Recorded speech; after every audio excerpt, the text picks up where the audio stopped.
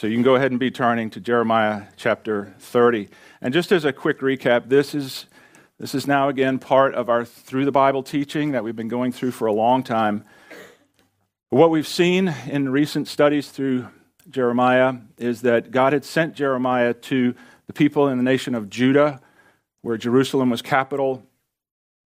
And Jeremiah had been sent to warn the people to turn back from their sin, to return to God before judgment was promised to fall.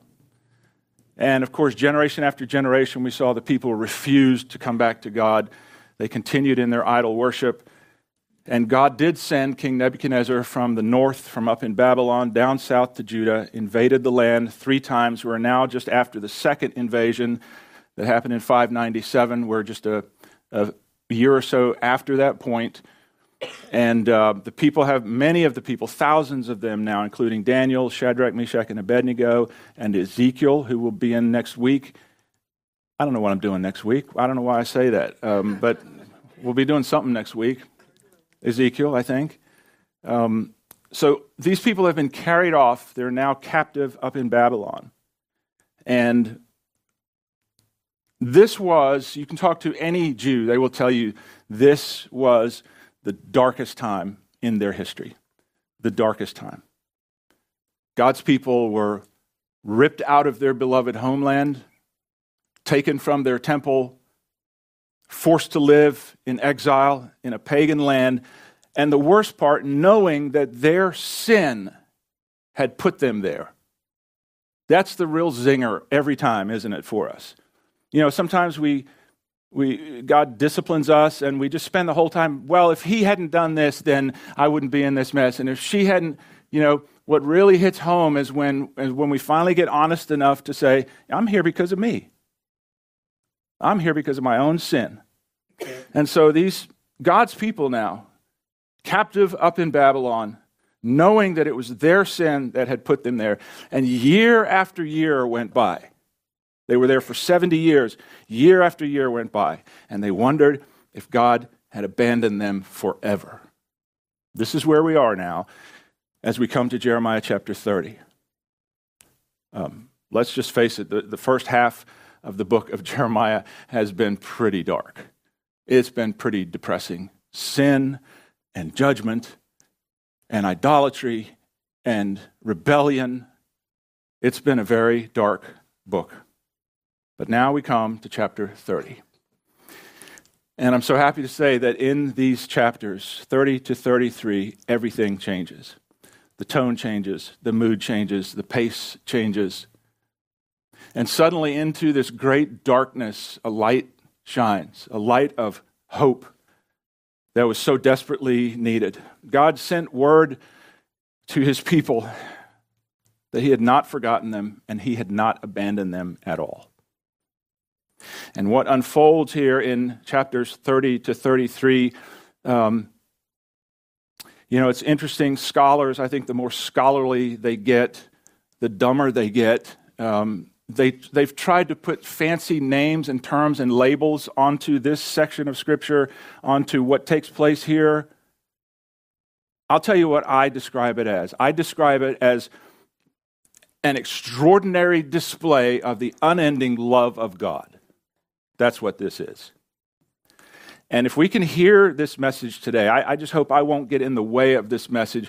If we can see and hear what's truly taking place here, if we can see the heart of God and not be filled with rejoicing and thanksgiving, then go ahead and call the undertaker because we are done. This today should be one of the greatest things we've ever heard in all of Scripture, right here. Right here. God's people had rebelled against him for generations. But God says, my love for you is bigger than all your sin. There may be someone listening right now who needs to hear that. Maybe you're in a similar place. You've turned away from God, you've rebelled against him, and now you're surrounded by the consequences of your own choices. and you're looking at your life going, man, how did I get here? What a mess I've made of things. I wonder if God even still loves me. I wonder if he's going to abandon me forever.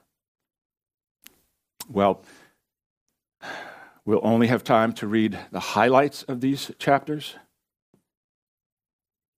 But as we hear God's message of hope today, I want you to try to imagine how life-giving these words must have sounded to the people in Jeremiah's day, living in captivity, living in darkness. How life-giving these words must have sounded. And then I want you to remember that that same God has the same love for you wherever you are right now in your life. Well, I want to try to sum all of this up in 4 simple points this morning. Here's our first point. The promise of the new covenant. The promise of the new covenant. Now, what I'm going to do, I wrestled with this a lot, how to approach these 4 chapters, because they need to be taught together, but it's just too much material to try and cover. So, not for the sake of these chapters not being important, but for the sake of time, I encourage you to pursue this on your own if you're interested. But all I'm going to do today is kind of like a stone being skimmed across a pond. I'm just going to go through these 4 chapters very quickly now and just read to you, share with you some of the high points of what God says to these wayward, rebellious people. Jeremiah chapter 30, verse 1. And by the way, I'll thank you in advance. This is still a lot of scripture we're going to hit here, okay? As a very wise man told me when I was starting out, if you ever get up to preach and don't know what to say, just give them the word of God, because that's the one thing you know is true. So I'm going to add some comments later, but right now we're going to spend a few minutes just hearing from God. I pray you'll listen to this. Jeremiah chapter 30, verse 1. The word of the Lord came to Jeremiah, saying, "Thus speaks the Lord God of Israel, saying, write in a book for yourself all the words that I have spoken to you. For behold, the days are coming, says the Lord, that I will bring back from captivity my people Israel and Judah, says the Lord, and I will cause them to return to the land that I gave to their fathers, and they shall possess it." Verse 10, "Therefore, do not fear, O my servant Jacob." Now he's speaking to the nation there, not one person. "Nor be dismayed, O Israel, for behold, I will save you from afar, and your seed from the land of their captivity." There's that word seed again that we saw in Genesis 3:15. God's promised seed is still alive. "Jacob shall return, have rest and be quiet, and no one shall make him afraid." Chapter 31, verse 3. "Yes, I have loved you with an everlasting love. Therefore, with loving kindness I have drawn you. Again I will build you, and you shall be rebuilt." Chapter 31, verses 8 and 9. "Behold, I will bring them from the north country and gather them from the ends of the earth. Among them," you want to see? I'm not going to make it through this today. You want to see the love of God? He doesn't check people's resume and pick the brightest and best. "Behold, I will bring them from the north country and gather them from the ends of the earth. Among them, the blind and the lame, the woman with child and the one who labors with child. Together, a great throng shall return from there. They shall come with weeping, and with supplications I will lead them. I will cause them to walk by the rivers of waters, in a straight way in which they shall not stumble. For I am a father to Israel, and Ephraim is my firstborn." And now here, right in the middle here are the key verses that make up the heartbeat of everything God is saying here and what we're going to discuss this morning. Jeremiah chapter 31, verse 31. "Behold, the days are coming, says the Lord, when I will make a new covenant with the house of Israel and with the house of Judah, not according to the covenant that I made with their fathers in the day that I took them by the hand and led them out of the land of Egypt, my covenant which they broke, though I was a husband to them, says the Lord. Verse 33, but this is the covenant that I will make with the house of Israel after those days, says the Lord. I will put my law in their minds and write it on their hearts, and I will be their God, and they shall be my people. No more shall every man teach his neighbor and every man his brother, saying, know the Lord, for they all shall know me, from the least of them to the greatest of them, says the Lord. For I will forgive their iniquity and will remember their sin no more. Chapter 32, verse 37. Behold, I will gather them out of all countries where I have driven them in my anger, in my fury, and in great wrath. I will bring them back to this place, and I will cause them to dwell safely. They shall be my people, and I will be their God. Then I will give them one heart and one way, that they may fear me forever, for the good of them and their children after them. Verse 40, and I will make an everlasting covenant with them, that I will not turn away from doing them good, but I will put my fear in their hearts, so that they will not depart from me. Yes, I will rejoice over them to do them good, and I will assuredly plant them in this land with all my heart and with all my soul. Jeremiah 33:3. This is a verse we hear all the time. I wonder if we've ever understood it in the context of what's going on here. God said to these wayward people in the midst of their darkness, call to me, and I will answer you and show you great and mighty things which you do not know. And finally, God adds this footnote to the end of these extraordinary promises. Chapter 33, verse 26, he said, for I will cause their captives to return, and I will have mercy on them. These are among the greatest and most far-reaching promises in all of Scripture. This not only impacted and forever changed the lives of these people back then who heard these words, but this is one of those promises, one of those prophecies that was not only a short-term prophecy, but a long-term prophecy, because these promises we've just heard affect our lives profoundly today. What God promised here, he called the new covenant. Now, the word covenant is not something we use. Probably no one has used that word at all, just in casual conversation this week. But covenant was the most important thing in the Old Testament. It was the way that God related to his people through covenants, an agreement by both parties to uphold their end and to honor the other person by doing so. And now God has called this the new covenant. But I hope that we could think one step ahead and think, well, if God has promised a new covenant, then there must have been an old covenant at some point, which there was. But why was a new covenant necessary? This is so key for us to get. This is so key. This brings us to the second point, the need for the new covenant. We remember in our studies when God brought the people out of Egypt and led them to the promised land. On the way at Mount Sinai, God made a covenant with them. And this covenant was marked by all kinds of laws and commandments and sacrifices. And God said to the people, if you will keep my law, I will bless you and protect you and provide everything that you need, if you will keep the covenant. And God said, if you don't, I will remove you from the land that I'm taking you to. It was very clear. It was very clear.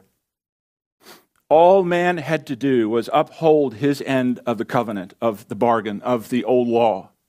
The trouble is, Sinful man simply could not live up to this holy covenant. In fact, the harder they tried, the more they became aware of their sin and their inability to ever measure up to God's standard. They would try harder to keep the covenant, and they would walk away saying, man, I fell short again. The next day they would try even harder to keep the covenant with all good intentions, and they would fall short and go, man, I failed again. And so this old covenant was like a weight around their neck. It was a constant reminder to them that no amount of effort, no amount of good works could ever cleanse a person of their sin and save their soul. Hello, Roman Catholics. No amount of effort, no amount of good works can ever cleanse a person's sin and save their soul. This is so clear through Scripture. Two quick examples. Romans chapter 3, verse 20 reminds us, therefore, by the deeds of the law, no flesh will be justified in God's sight. For by the law is the knowledge of sin. In other words, it's the law, it's this old covenant that God put in place. These holy standards that God put in place, we look at those and we immediately go, wow, I am a sinner. Galatians chapter 3, verse 11. Now it is evident that no one is justified before God by the law. And so the old covenant itself made it abundantly clear that something better was desperately needed if mankind was ever going to find salvation from his sin. Something better was desperately needed.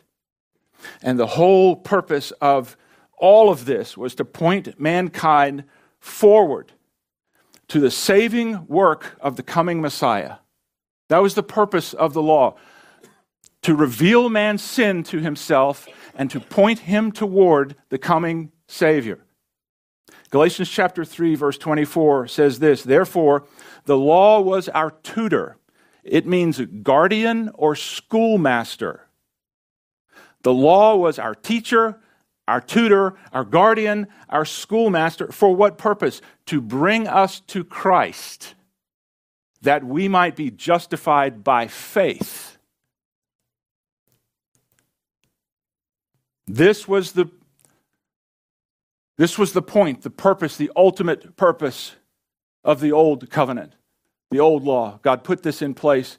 And he said, in order for you to be righteous and holy as I am righteous and holy, you're going to have to meet my standard of righteousness and holiness. And he laid it out for them. He said, here it is. Now get busy. And God knew that man couldn't live up to this. He was showing them. You know, sometimes we have to see illustrations. We have to have things played out for us before we really start to get it. Yeah, I'm a sinner. I know, fine, I'm a sinner. But then when you walk up to that, you know, one of those height charts, so to speak, and you go, yeah, I'm 6'3", but you walk up to God's height chart of holiness and purity and righteousness and majesty, and you stand against that thing, you're like an ant standing outside the Empire State Building.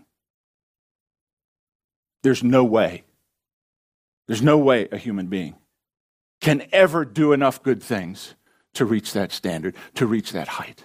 And so the law was always there, the Bible says. Paul writes a lot about this in the New Testament, how the law was always there, reminding mankind of their sin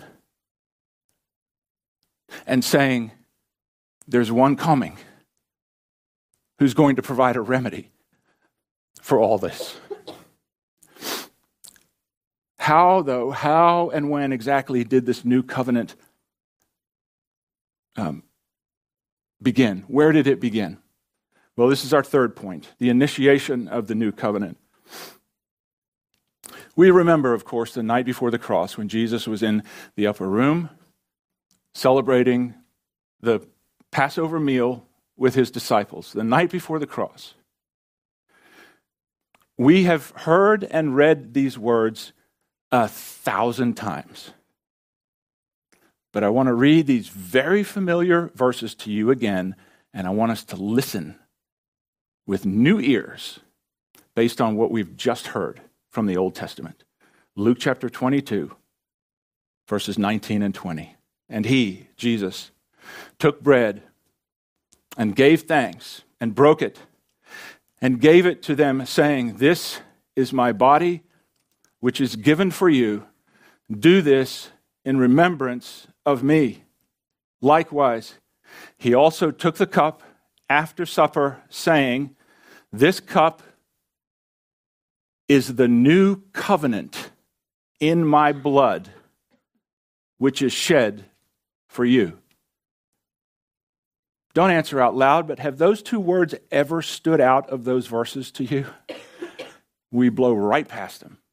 We're thinking about the bread, we're thinking about the wine, we're thinking about his blood, the sacrifice. We rarely pick up on these two words right here until we have a reason to. Now we have a reason to.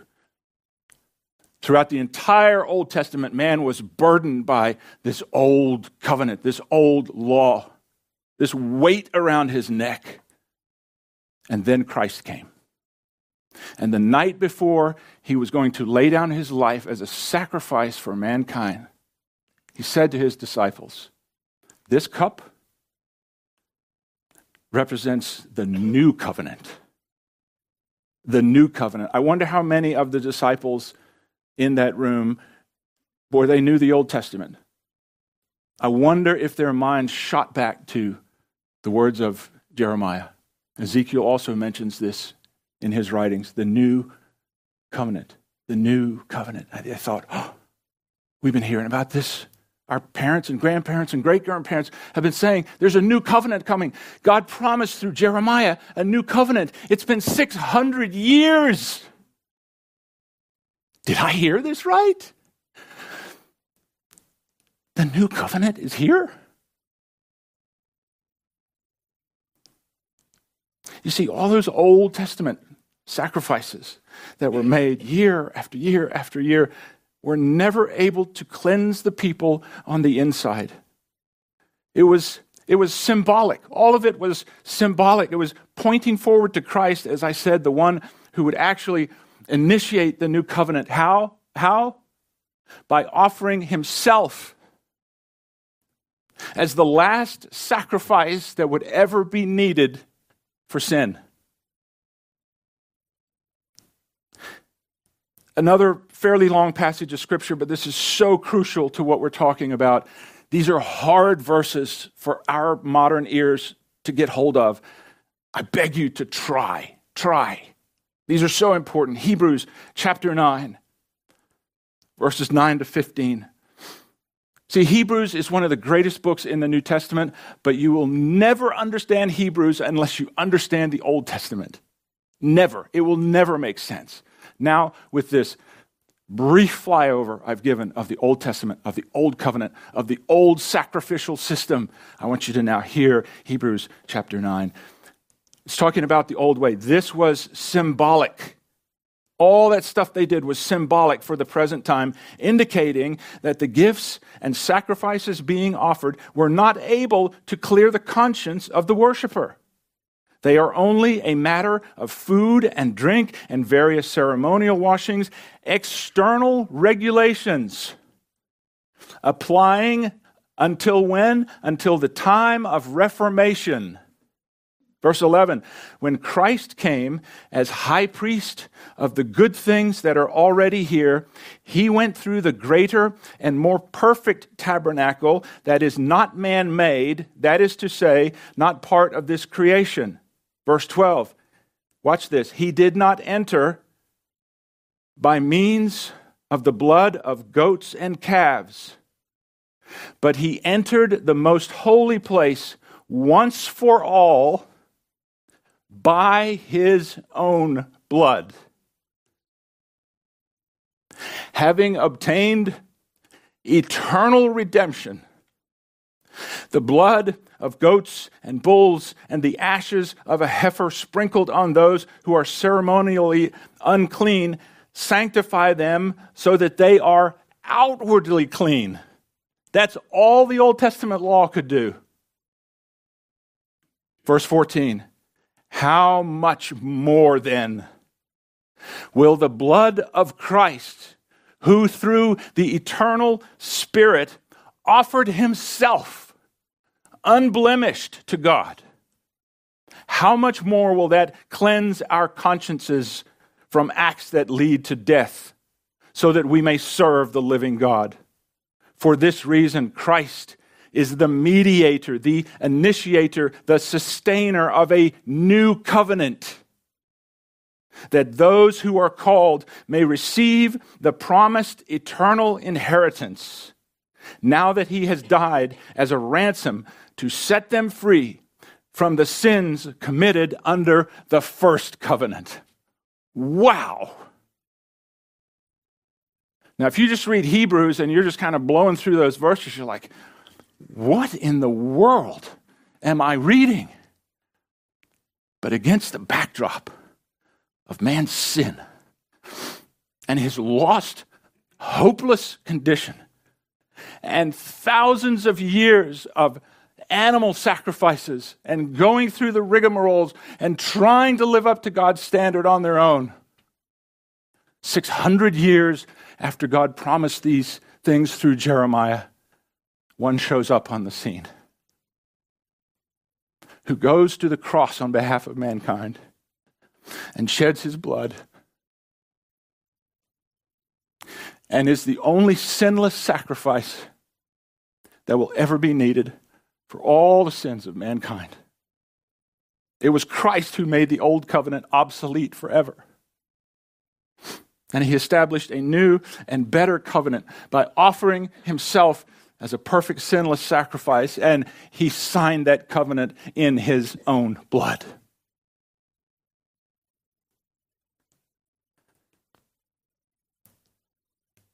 There's so much I'm itching to say about those verses in Hebrews.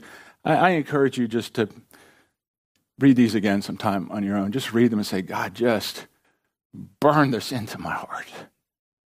Help me to understand what I'm reading here. The magnitude of what I'm reading here. Well, what does all this mean? What does this have to do with us brilliant, intelligent, highly advanced, modern human beings living in 2024? Do we really need this stuff? What in the world? Yeah, so, Phil, I get the short-term prophecy of what God said in these chapters in Jeremiah. He was going to bring his people back from bondage, back into the land that he had originally promised them. He was going to restore them to their land. I get that part.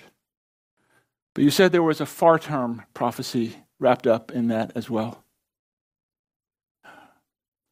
There is. Sorry, I'm just feeling a little bit weak. The far-term prophecy. This is something that you and I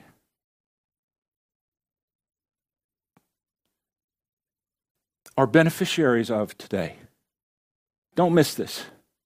We sometimes read this Old Testament stuff, and it just seems so dusty and distant and unrelated to our modern society. I mean, look at all the high-tech stuff. Look how smart we are. Look how advanced we are. Do we really need this Old Testament stuff?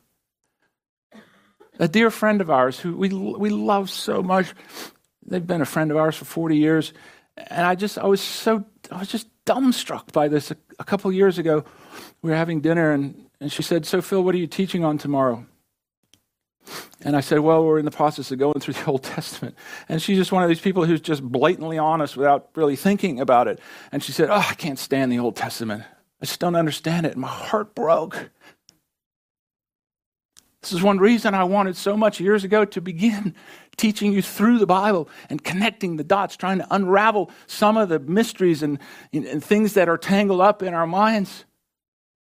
What God promised in Jeremiah chapters 30 to 34 to his people then was not made to us back then. But here's the beautiful part. Because of Christ, you and I who believe, non-Jews, non-Israelites, you and I have now been grafted in. We are now part of the family of God. And those future promises and prophecies God made back then now apply to us today. These promises are for us. It's all tied into what Christ did on the cross. This is central to everything we believe. It's central to everything we teach. So how does this new covenant impact us? How does it benefit us? This fourth point, I close with the blessings of the new covenant. The blessings of the new covenant. Are my points brilliant or what? Like, these are just... I never went to college, so I don't even know how to write a proper outline, actually, but the blessings of the new covenant.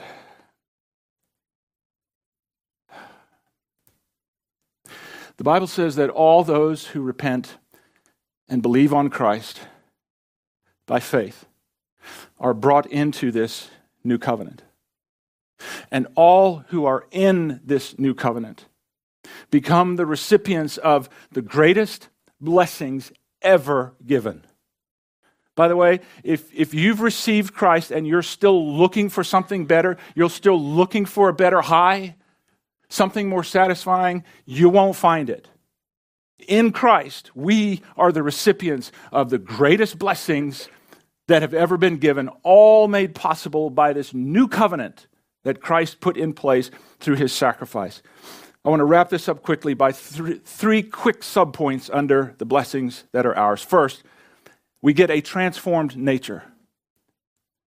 God said in Jeremiah 31:33, after those days, says the Lord, I will put my law in their minds and write it on their hearts. This is no longer an external set of rules to follow. It is a transformation of our innermost being.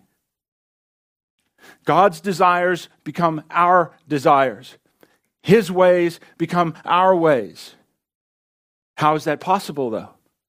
Well, God said it like this in Ezekiel chapter 36.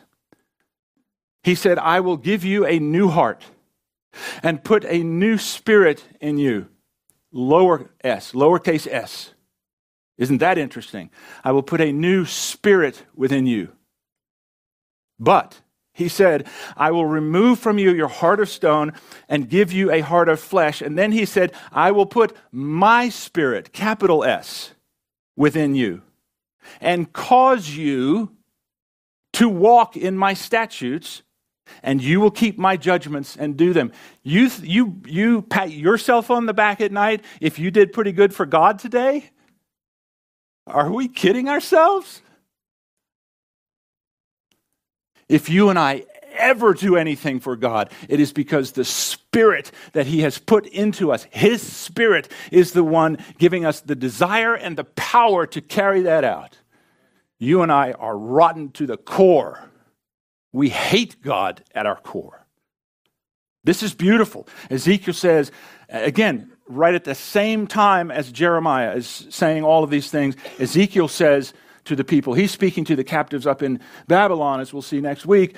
Ezekiel says, a time is coming. God says, I'll write my laws on your hearts. I'll put them on your mind. I'll give you a new spirit in you, a new personality, a new makeup, a new desire, and I will put my spirit in you who will cause you to want to walk in my ways. This must have been mind-blowing to these people caught up in this system of external regulations. We must understand that through Christ we've been made new on the inside.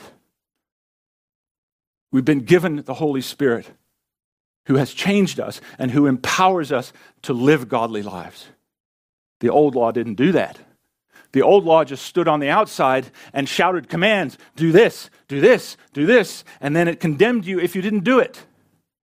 But this new covenant transforms you from within. Praise God. Transformed from within. Not only transformed nature, but secondly, a personal relationship with God is ours because of this new covenant. Again, Jeremiah 31:33, God said, I will be their God, and they shall be my people.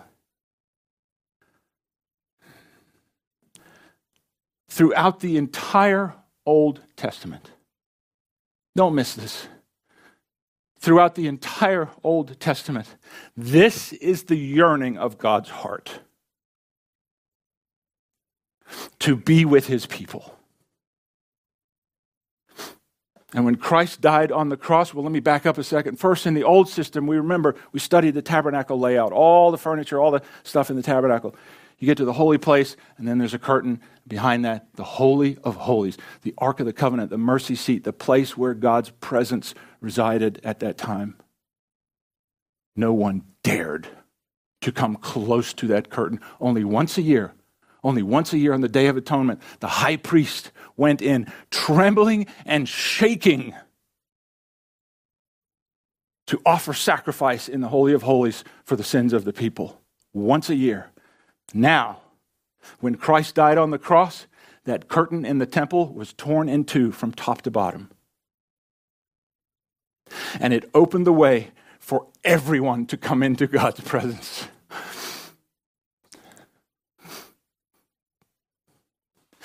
Listen, God has gone to all these lengths so that he can be with us and we can be with him. He wants us to come into his presence. How often do we? God, I got a big emergency. I need you. I know it's been a while. The curtain is open. It's open now. He wants us to come in and be with him. Do you want to catch a glimpse of the ultimate fulfillment, by the way? There's a third leg to this prophecy, and that's a far distant prophecy that has not yet been fulfilled. We've experienced some of this new covenant, not all. Do you want to see the fulfillment of this? Right at the very end of your Bible, we see the ultimate fulfillment of this new covenant. Revelation 21, verse 3, and I heard a loud voice from heaven saying, behold, the tabernacle of God is where? With men. And he will dwell with them, and they shall be his people. God himself will be with them and be their God. That's the heartbeat of God. That's why he went to all this trouble. That's why he's still pursuing you today, ma'am, sir, young person. He wants to be with you. How thankful we should be for this.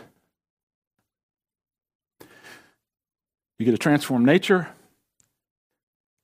We get a personal relationship with God. And finally, the new covenant gives us complete forgiveness of sins.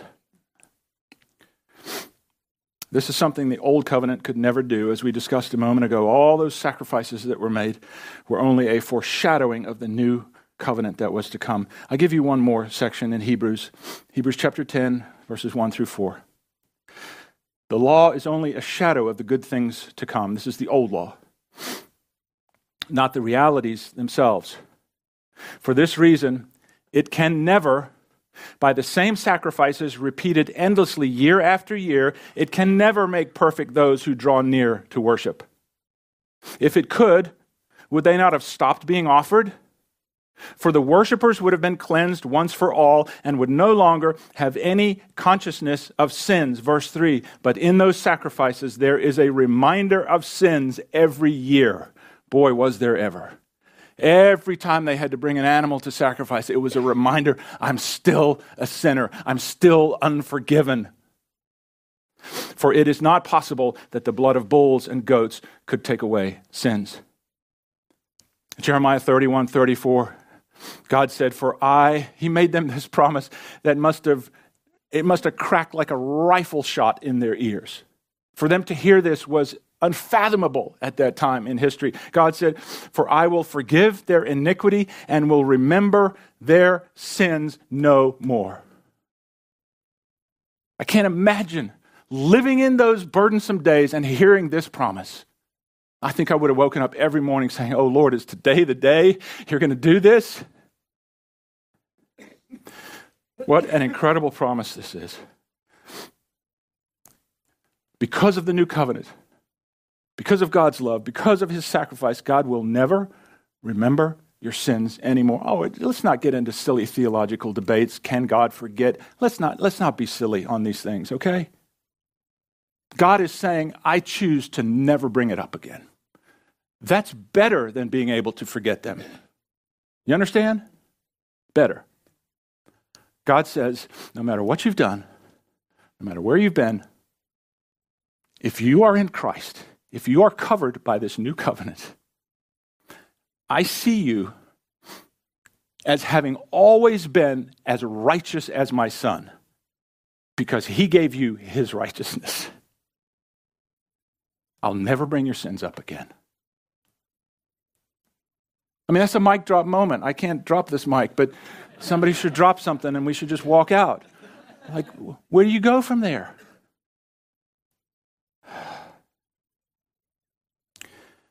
All of that can be yours, listen, but only if you are in Christ.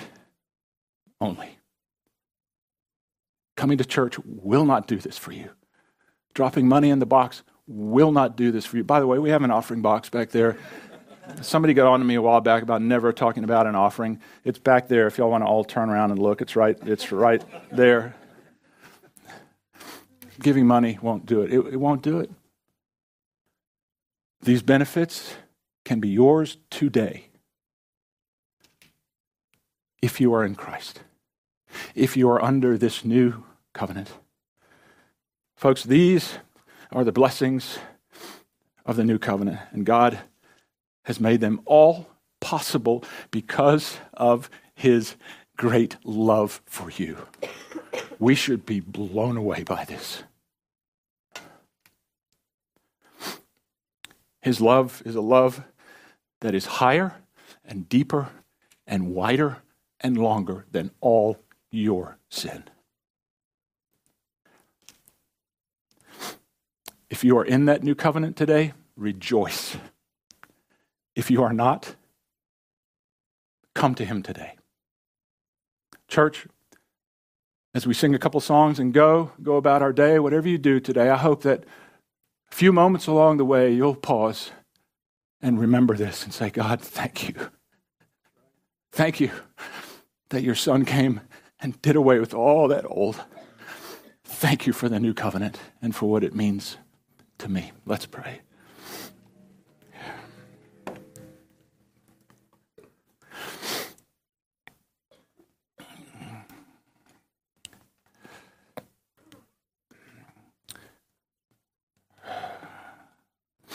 Father, I feel like anything I try to add right now would just be a waste of words. So I just want to say thank you.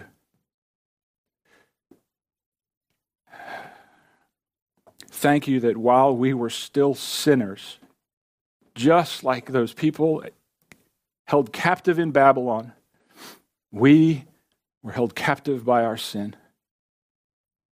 I thank you that while we were still sinners, your great love pursued us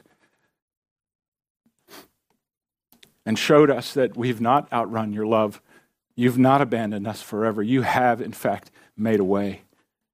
Oh, Lord, I pray every one of us who's been saved, who are recipients of the blessings of this new covenant, I pray, Lord, today we would rejoice in knowing this. I pray if there's anyone here who's never been saved, draw them by your Spirit now. I pray they would call upon Christ for salvation, turn from their sin, and invite him to be their Savior and Lord. We thank you for this beautiful, brief glimpse into your great word. Seal it to our hearts now, I pray, Lord. In Jesus' name, amen. You've been listening to a broadcast from Life Point Church in Greenville, South Carolina. If this ministry has touched your life in some way, we would love to hear from you. Just visit our website at www.lifepointsc.org for more information. Or, if you prefer to reach us by letter, you can write to us at P.O. Box 27036, Greenville, South Carolina, 29616, USA. Until next time, May God bless you as you continue to follow Him. Open the eyes of my heart, Lord. Open the eyes of my heart. I want to see you. I want to see you.